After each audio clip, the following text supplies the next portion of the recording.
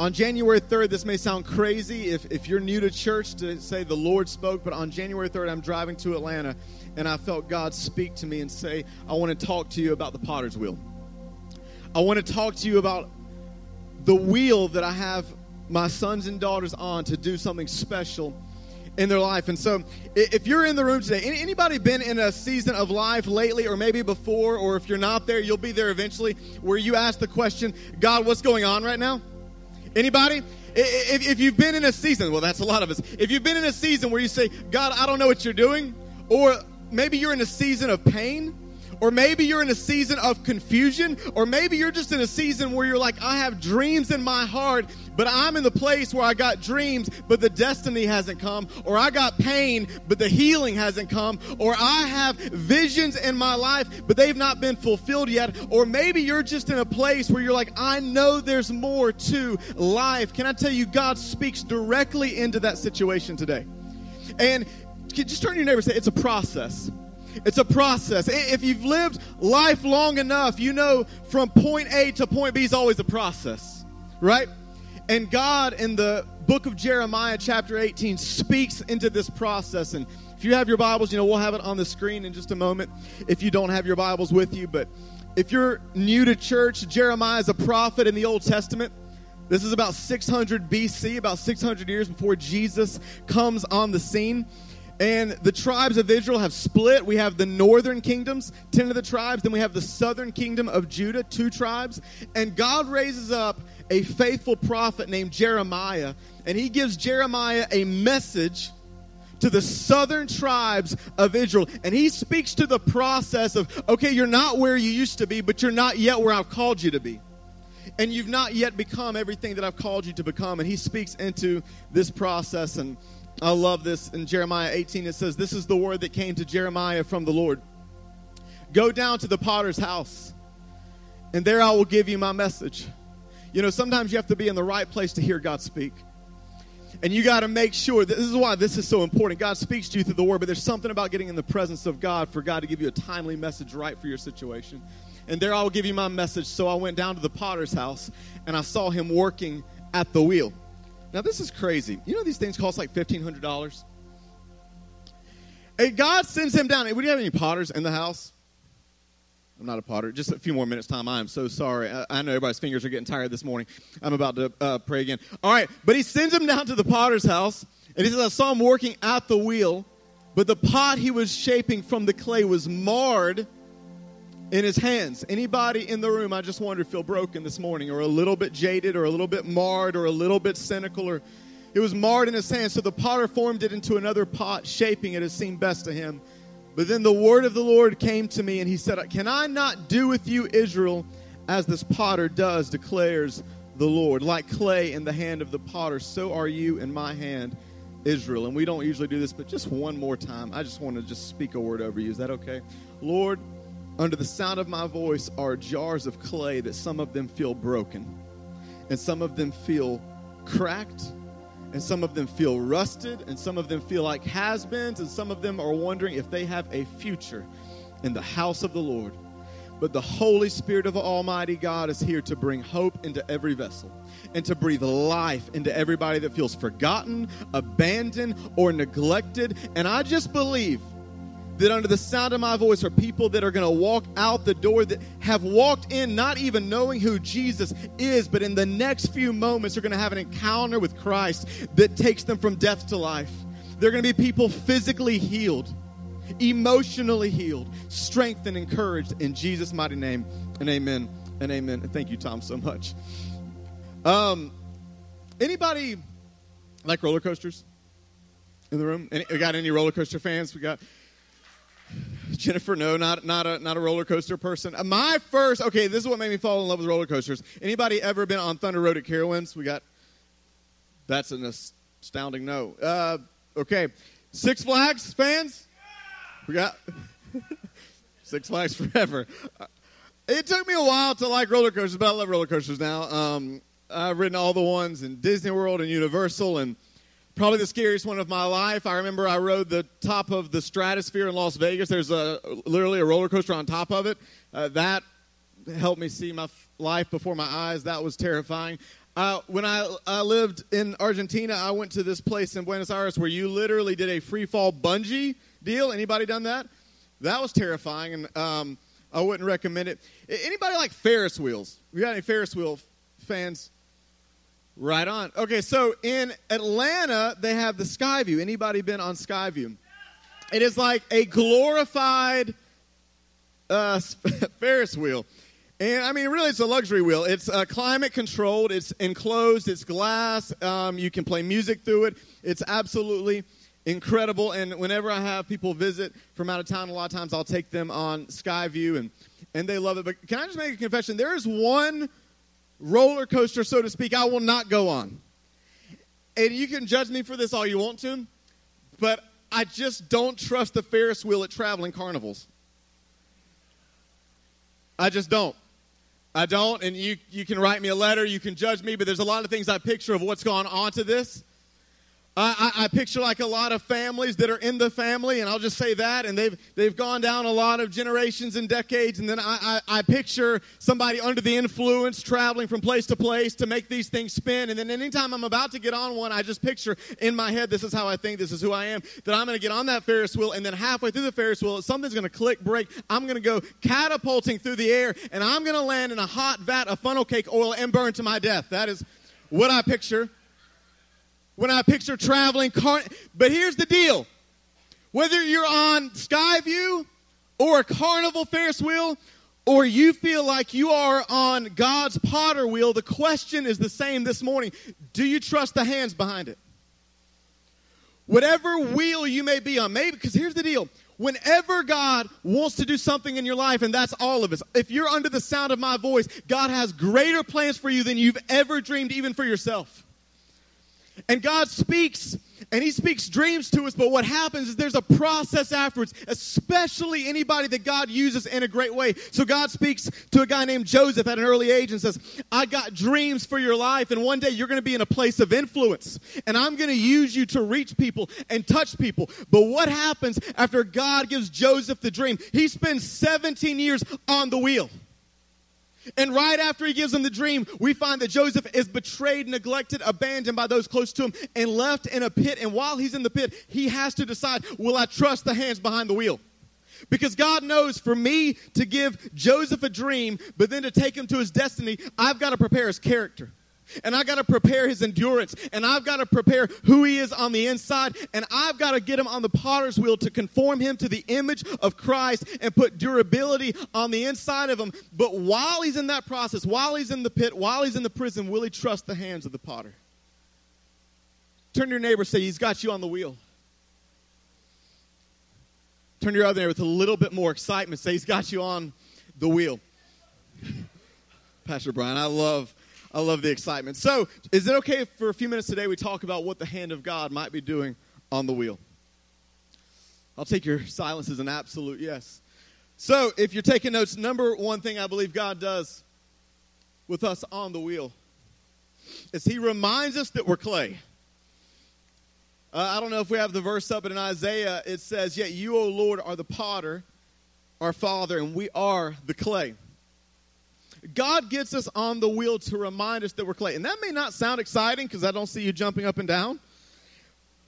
But it's important and it's liberating. And here's why. See, all throughout Scripture, God uses this imagery of dust and clay. How does He form you and me? He took dust and He scooped it up and He formed Adam out of the dust and He breathed His breath into him and he became a living being. We see Job talking about God, you formed me and I'm clay. We see Jeremiah and Isaiah using this imagery. We skip over to the New Testament and we see Paul in 2 Corinthians saying we are just earthen jars of clay that contain the surpassing glory of God. But if we're not careful, I don't want to speak for you, but for me, I just know this. If I don't spend enough time in the presence of God, if I don't spend enough time prioritizing what's important in my life, I may never say it, but I can begin to live like I'm Christ and He's the clay.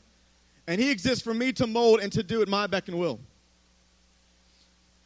And this is important because then what happens is God sometimes has to get us back on the wheel to remind us that He's Christ and we're the clay. And we may have infinite value because I'm Imago Dei. I'm made in the image of God. I got the handprint of God all over my life. There's significance on my life. God has killer plans for your life and for my life. But God doesn't exist for me. I exist and breathe and am made by Him and for Him. He is the potter. I'm the clay. And I live and breathe and have my being in Him. And this is so important because I was talking to the lead students a couple Sunday nights ago. We have a core team in our student ministry. And I told them, I said, look, I'm one of the most flawed people you'll ever met. If you get to know me, you know that I'm just like anybody else, flesh and blood. I got my flaws and my struggles and my imperfections. But I told them, apart from the grace of God, one of the things that I believe has kept me in the race and preserved me through thick and thin and through mountains and valleys and hell and high water is this, is that I'm so thankful for the benefits of God, but when I got saved as a teenager, I didn't get saved under the preaching of come to God and He'll make life better. I fell in love with Jesus for who He was. I fell in love with Jesus not for what He could do for me, but for who He is. And can I tell you the greatest thing as I prayed over this message that can happen in your life and my life in 2018 is not for all our goals to come true, but for us to become absolutely obsessed with God like we've never been. For us to become enamored with His presence. For us to fall so in love with Jesus that we can't wait to get out of bed in the morning and spend time with Him. Not because we should do more quiet times. Anybody said that recently? But because I got a God in heaven that has all power and all authority, and He's my Father, and He loves me, and He beckons me into relationship and adventure, and I cannot wait to spend time with Him. And so what God wants to do is He wants to remind us, this centers us. You know, when I went, again, these are $1,500. It took a while to call and find a place that would let me borrow a potter's wheel. So I went out to Jasper. God bless all of you that live in Jasper. That is so far away. But I went to Jasper and got this. And I just asked the lady, I said, walk me through the whole process. What's the first thing you do with the potter's wheel? And she said, I thought this was so interesting. I am ripping this off immediately. She said, the first thing that a good potter does is center the vessel on the wheel. Today, God wants to center some of you again. You're in the presence of God right now, but priorities have been off whack, and God wants to stabilize your life. He wants the roots of Scripture to go deep again. Some of us are reoriented about everything else, and God is an afterthought, and God wants to come back and center us again, where eternity is the thing burning in our eyes, and Christ is the thing aflame in our hearts, where the Word of God is having its way in and through our lives day and night. God wants to center us on the wheel. God reminds us that we're clay. Here, number 2. God uses the wheel to strengthen us and cleanse us and heal us. We are healed, cleansed, and strengthened. And some of you need to hear this, because can I just be honest? This is how I think when I go through a passage. I think, what would it be like? Can I just be honest? If we're clay and I'm on this wheel, this would hurt. Like, I don't know what this is. Carl, you know what this is? Looks like I don't know what this is. But can I be honest? If I'm on the clay and this weird bone thing is pounding me, that's not fun. But see, what God is doing, some of you feel like, I feel like God is killing me, when in reality He's healing you. And you feel like God is crushing you, when in reality He's crafting you. And I need to tell somebody, He's not punishing you, He's preparing you. See, He says in Ephesians that God has designs on us for glorious living. But here's the deal. God sees the masterpiece, and all sometimes we feel, and I'm speaking to somebody today, all you feel is the pain of the process. And you need to be reminded that there's purpose in the pain. I'll never forget a few years ago. You got any honest people in the house? Anybody honest that would say, I know what it's like to struggle? Anybody would say, I know what it's like to have a struggle? I remember, and hopefully you know that even people that stand up here, like Pastor Allen and myself, they have struggles. And I remember a few years ago, there was something in my life that at the time I was just like, I don't know if that's a struggle. I don't know if it's a... But there was something that off and on, at times I felt like the Lord deal with, and I was like, no, it's not that big of a deal. And I'll never forget a few years ago, this thing that had been off and on, a struggle, kind of blew up in my face in a moment. And I'll never forget God's grace and in that season through all of that. But I remember one night I was at a church and I was thinking through all this, processing through all that had happened. And I was starting, and I could sense God's grace so strong in that season. And I could sense His power, and I could sense His presence, but I was just processing the pain of everything. And I remember I had a friend call me and from across the country, and he said, Russ, I've been praying over you. And he was not, those people that are just crazy, hyper-spiritual. They see a demon behind every bush and an angel behind every tree, and they just hear from God 24/7. Nobody's ever met anybody like that? Okay. You're just being quiet because you don't want to embarrass the person to your left or right. But I remember this person's not like that. They're down to earth. They're humble. But they called me. They said, Russ, I know this sounds crazy, but God gave me a vision of you while I was praying. And this person had no idea what I'd walk through. But they said, I saw what was a few years ago while God was doing amazing things in your life, certain weeds start to grow. And I saw these weeds start to creep up. And then I saw in a moment the weeds sprout up. He said, but then I saw the hand of your father reach over and grab the weeds and snatch them up and throw them in the trash to never live again. And then I saw the Father running towards you, and not in a punishment way. I saw the Father running towards you in love, and he was drawing you away to himself to reveal himself as the character of the Father in a way that you have never experienced before. Russ, what are you saying? I'm saying it may feel like the most painful season of your life, but on the wheel is where God brings up the roots and the weeds that you've not dealt with your whole life, that God says for you. That same week I had somebody call me. It's crazy.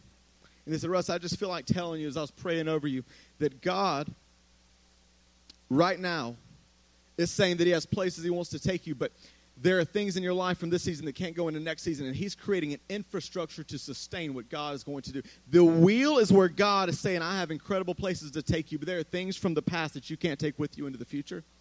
And there are weeds that need to be dealt with here for me to grow the fruit that I want to grow in the next season. I think I have some old saints of God that would agree with me in this moment, that sometimes your worst seasons are your best seasons. And sometimes the seasons you hate the most are the seasons you need the most. And sometimes it's on the wheel where you find out God is more committed to your holiness than your temporary happiness. And he's more committed to what you need than what you think you want. And I remember one day recently, I felt the Holy Spirit speak to me. I was in the car and say, Russ, sometimes it's when you're groaning in your heart on the outside that you're growing in your spirit on the inside. And God has you on the wheel. Anybody ever received a gift that you hated? Anybody got any really bad gift givers in your family? Anybody? I'll never forget, this is a horrible moment. A couple years ago, I was, my parents are here, and I remember we were at Christmas, and, for those of you that don't know me, I just love the city. So if people wonder, what is this weird-looking guy that dresses weird? It's just, I'm okay. I just love the city, and because of that, I love weird foods. Like, if the food's hard to pronounce, I probably am in love with it. And so I'm a foodie. I love the city. And I remember we were at Christmas dinner table, and usually I don't talk about this. I don't know why I started talking about this. I probably had maybe too much coffee. But I just said, I know this sounds whatever, and I don't mean to, everybody's different. But I just am not a big fan of chain restaurants. I just don't like them. I don't love chain restaurants. And I don't know why I got on Applebee's. And I don't want to offend any of you, because I think I've actually taken some of you to Applebee's, and I want you to know I enjoyed the meal. But I just don't like Applebee's. But don't be offended. If we go to Applebee's, I'm good. I'm low-key. I'm low maintenance. It's all right. We can go wherever you want to go. But I remember I was just talking about how much I hate Applebee's. The same generic food that they have at all these restaurant chains, where you go somewhere local or get real food or just go into a city where they have incredible food and incredible stuff, but you just want to go to Applebee's. I'm talking about this at the dinner table. We wrap up Christmas dinner. My aunts and uncles are there. We start to open gifts. Yeah. and I open a gift card from my uncle. And it's Applebee's gift card. And I usually can have a way with words, and I can find a way. I said, no. There's nothing to say, though. Words didn't come. And then finally, I'm just being honest, I think I lied. I said, no. I said, the thing is, it's just when it comes to generic chains, Applebee's is actually my favorite. And I think I saw my dad in the corner just putting his head in his hands, and I saw my mom's side, and my uncle's like, oh, okay, that's wonderful. But have you ever received a gift that you hate? Look at this verse, if we have it, from James. I love this. It says, consider it a sheer what? Gift when you get the car you want. Consider it a sheer gift when you get the spouse that you want. Consider it a sheer gift when you get the promotion that you want. Consider it a sheer gift, friends, when tests and challenges come at you from all sides.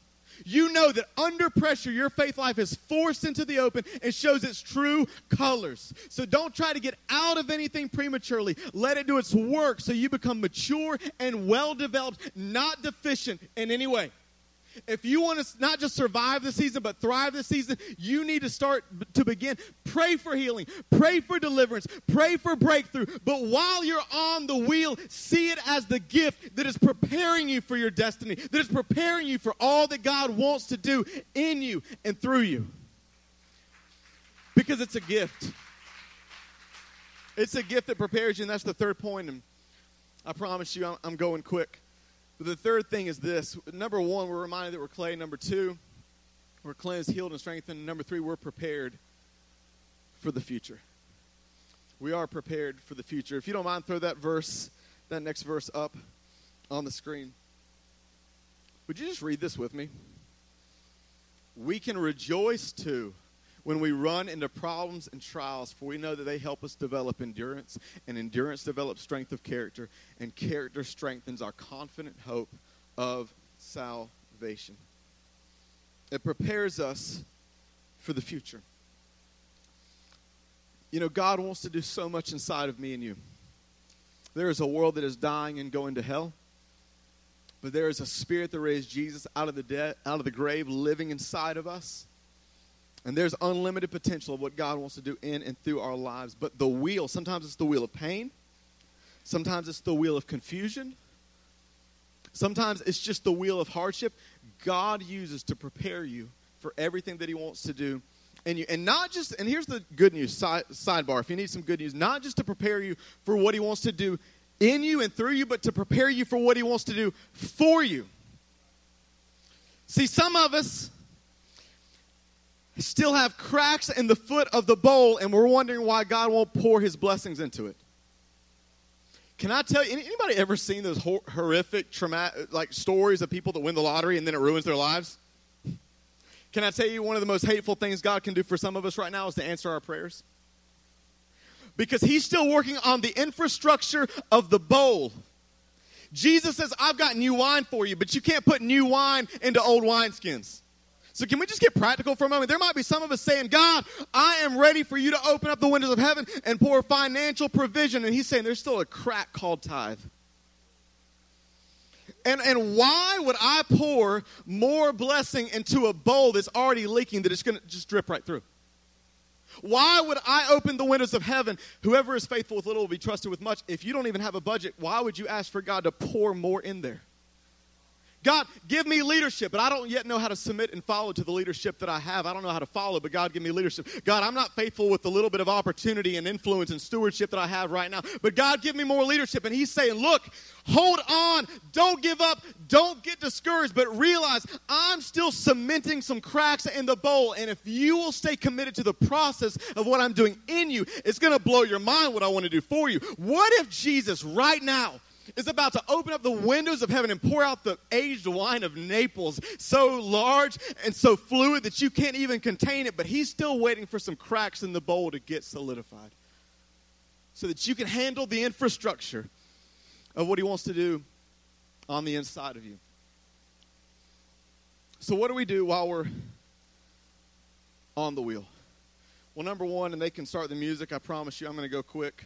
Does this help anybody? I know this is super simple. This is not deep theological. But if this encourages you a tenth as much as it encouraged me, I'm just telling you, God, no eye has seen, no ear has heard, no mind can even understand what he wants to do in and through our lives. So what do we do while we're on the wheel? Number one is trust. Again, it goes back to this over and over again. Can I just tell you, the longer I serve Jesus, the more we complicate it, but it's do you trust him? But Russ, I don't see, how can I trust him when all this has happened? I love what Charles Spurgeon said. He said, God is too wise to be mistaken and too good to be unkind. And when you cannot trace his hand, you must trust his heart. You can trust his hands because the potter's hands are pierced hands that bought your freedom and paid the purchase and the price for your sins to be forgiven. It says in Proverbs 3:5, trust God from the bottom of your heart. Somebody once asked me, Russ, can you trust God with a mystery? There's somebody in the room today that you say, some people have tried to give you pat answers, and you may never understand on this side of eternity why. I mean, we have all the theological reasons. We know we live on a broken planet. We know that there's an enemy of our souls, and we know all these things, but there's just some things I'm just convinced this we won't know on this side of eternity. But if you trust God with the mystery, He can take even the broken pieces and weave together a masterpiece. So what do? You trust. Number 2, what do we have? I can't even remember. We yield. We yield. I find it fascinating that God, who's sovereign, remember, we're the clay, He's the potter. He says, can I not do with you, O Israel? What does that mean? It means we have a choice. And many people with destiny written all over the pages of their life will never get there, because when they get to the wheel of pain, they say, I'm out. They say, God, if this is what it means to serve you, then I quit. In fact, if you keep reading in Jeremiah 18, it's actually pretty tragic. The rest of that passage, the rest of that chapter, it actually ends with the children of Israel saying, no, we're not going to trust you. We're going to go our own way. And punishment follows. And you know what I find? I can't speak for you, but can I tell you just 2 temptations for me when I'm on the wheel? Is this making sense to anybody? 2 temptations for me when I'm on the wheel. I don't want to speak for you. Number 1 is I run. Anybody just say, God, I want off the wheel? And usually I feel like God speaks to me and says, I'm not getting you off the wheel you're on until I break some things off of you, because that's the reason I have you on the wheel. But I run. You ever met anybody that says, I'm done? I can't handle this. I don't understand this, so I'm out.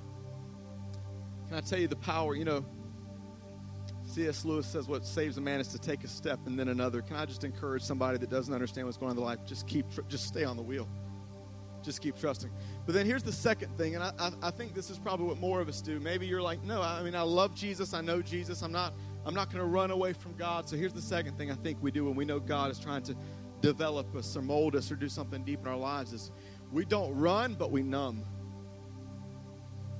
We busy ourselves. Or we self-medicate. Or we just watch TV until we forget about it. Anybody? Or we just find any way we can to distract. But can I tell you something, Tim? One of the beautiful things I found, and I'm a restless young man, but can I tell you one of the most beautiful things I found in Jesus, and this may sound weird, is the bittersweet beauty of learning to just sit with Jesus in the pain.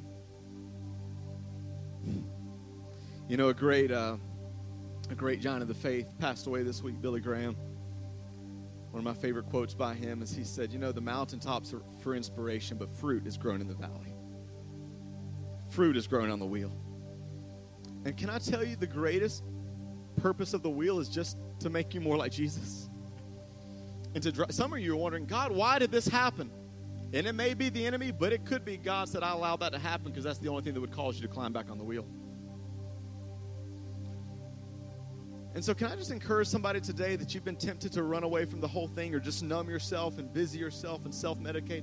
Learn what it means. I'm not talking about staying stuck in sorrow or just isolating yourself in an unhealthy way, but learn what it means to just sit with Jesus in the pain.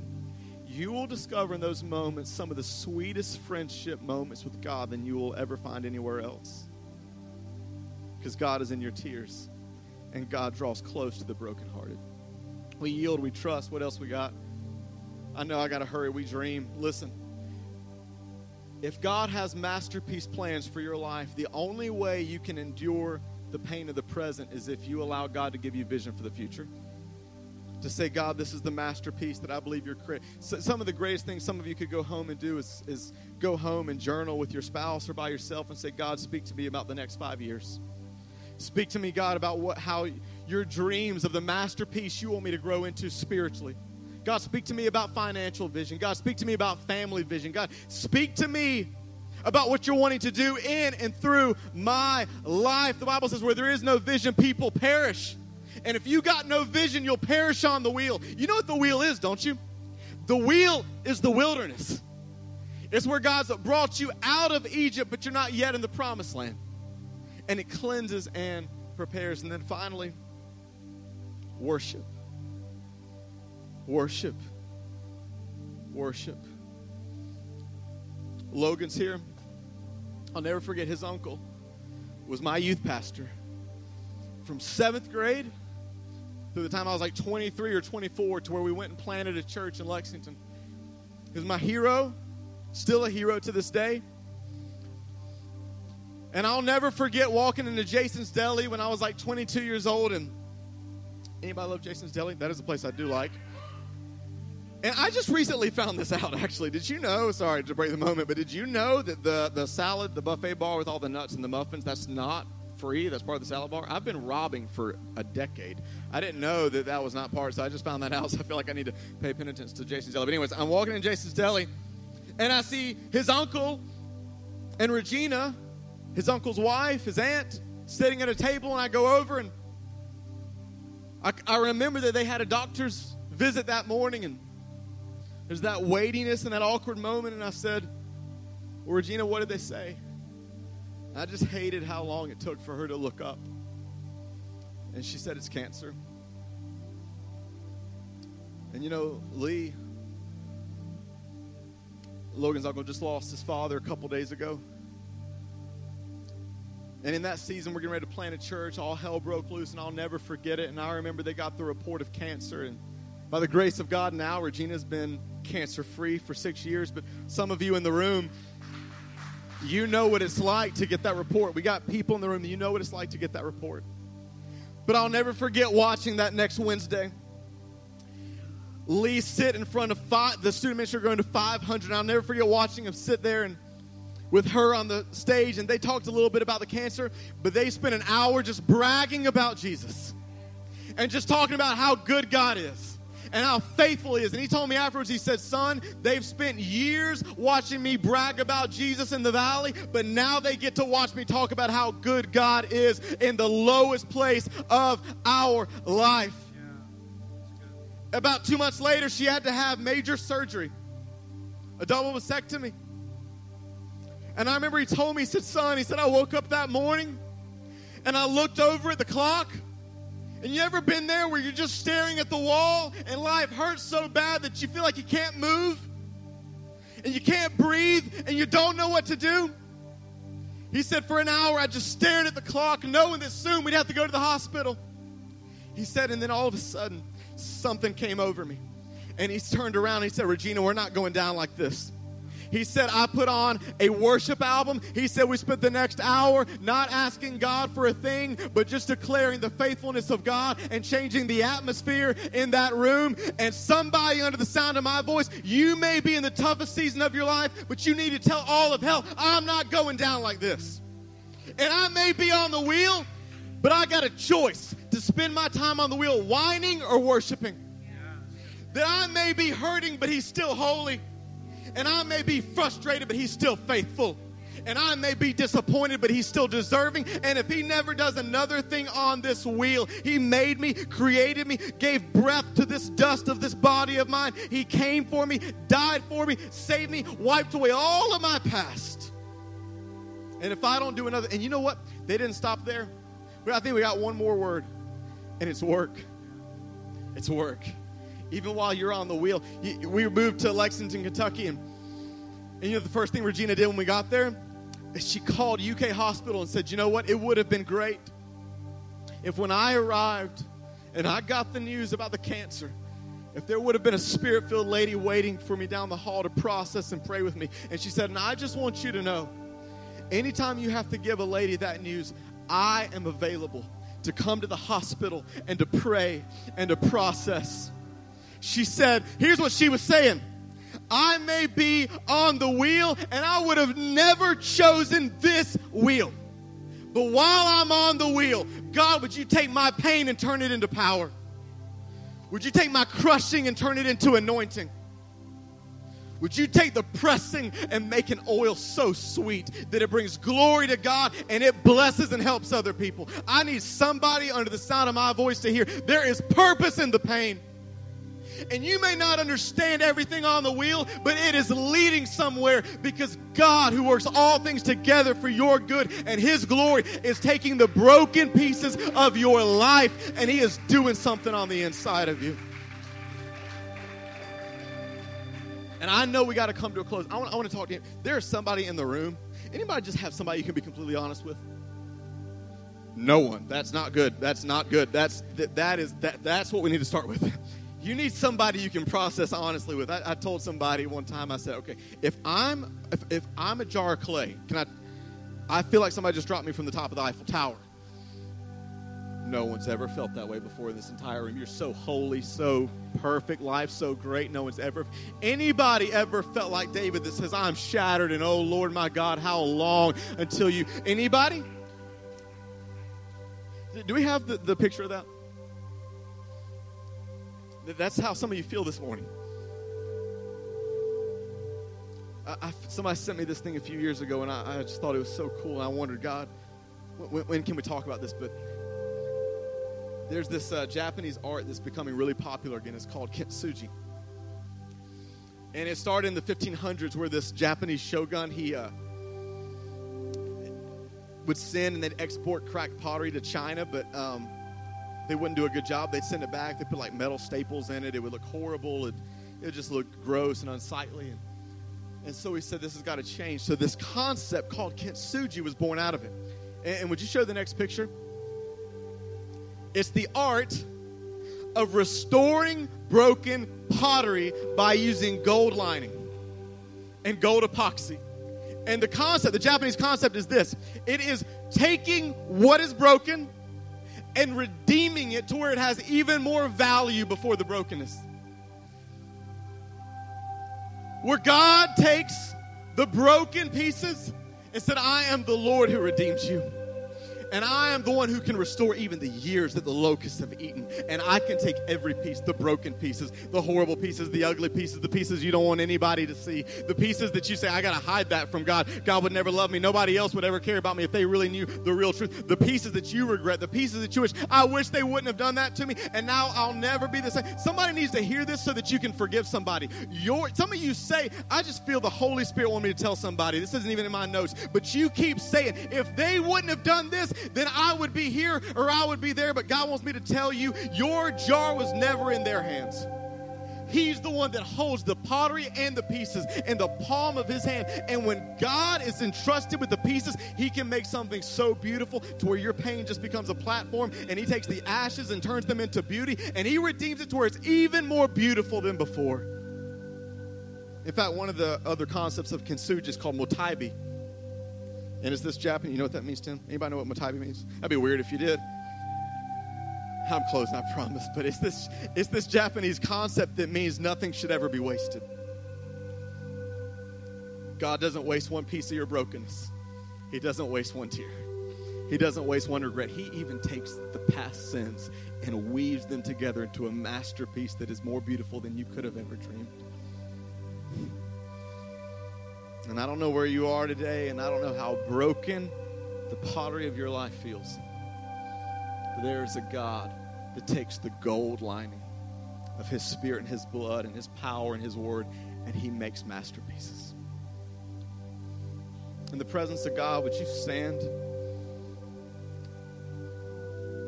And with every head bowed and every eye closed, maybe you're here this morning, and for you,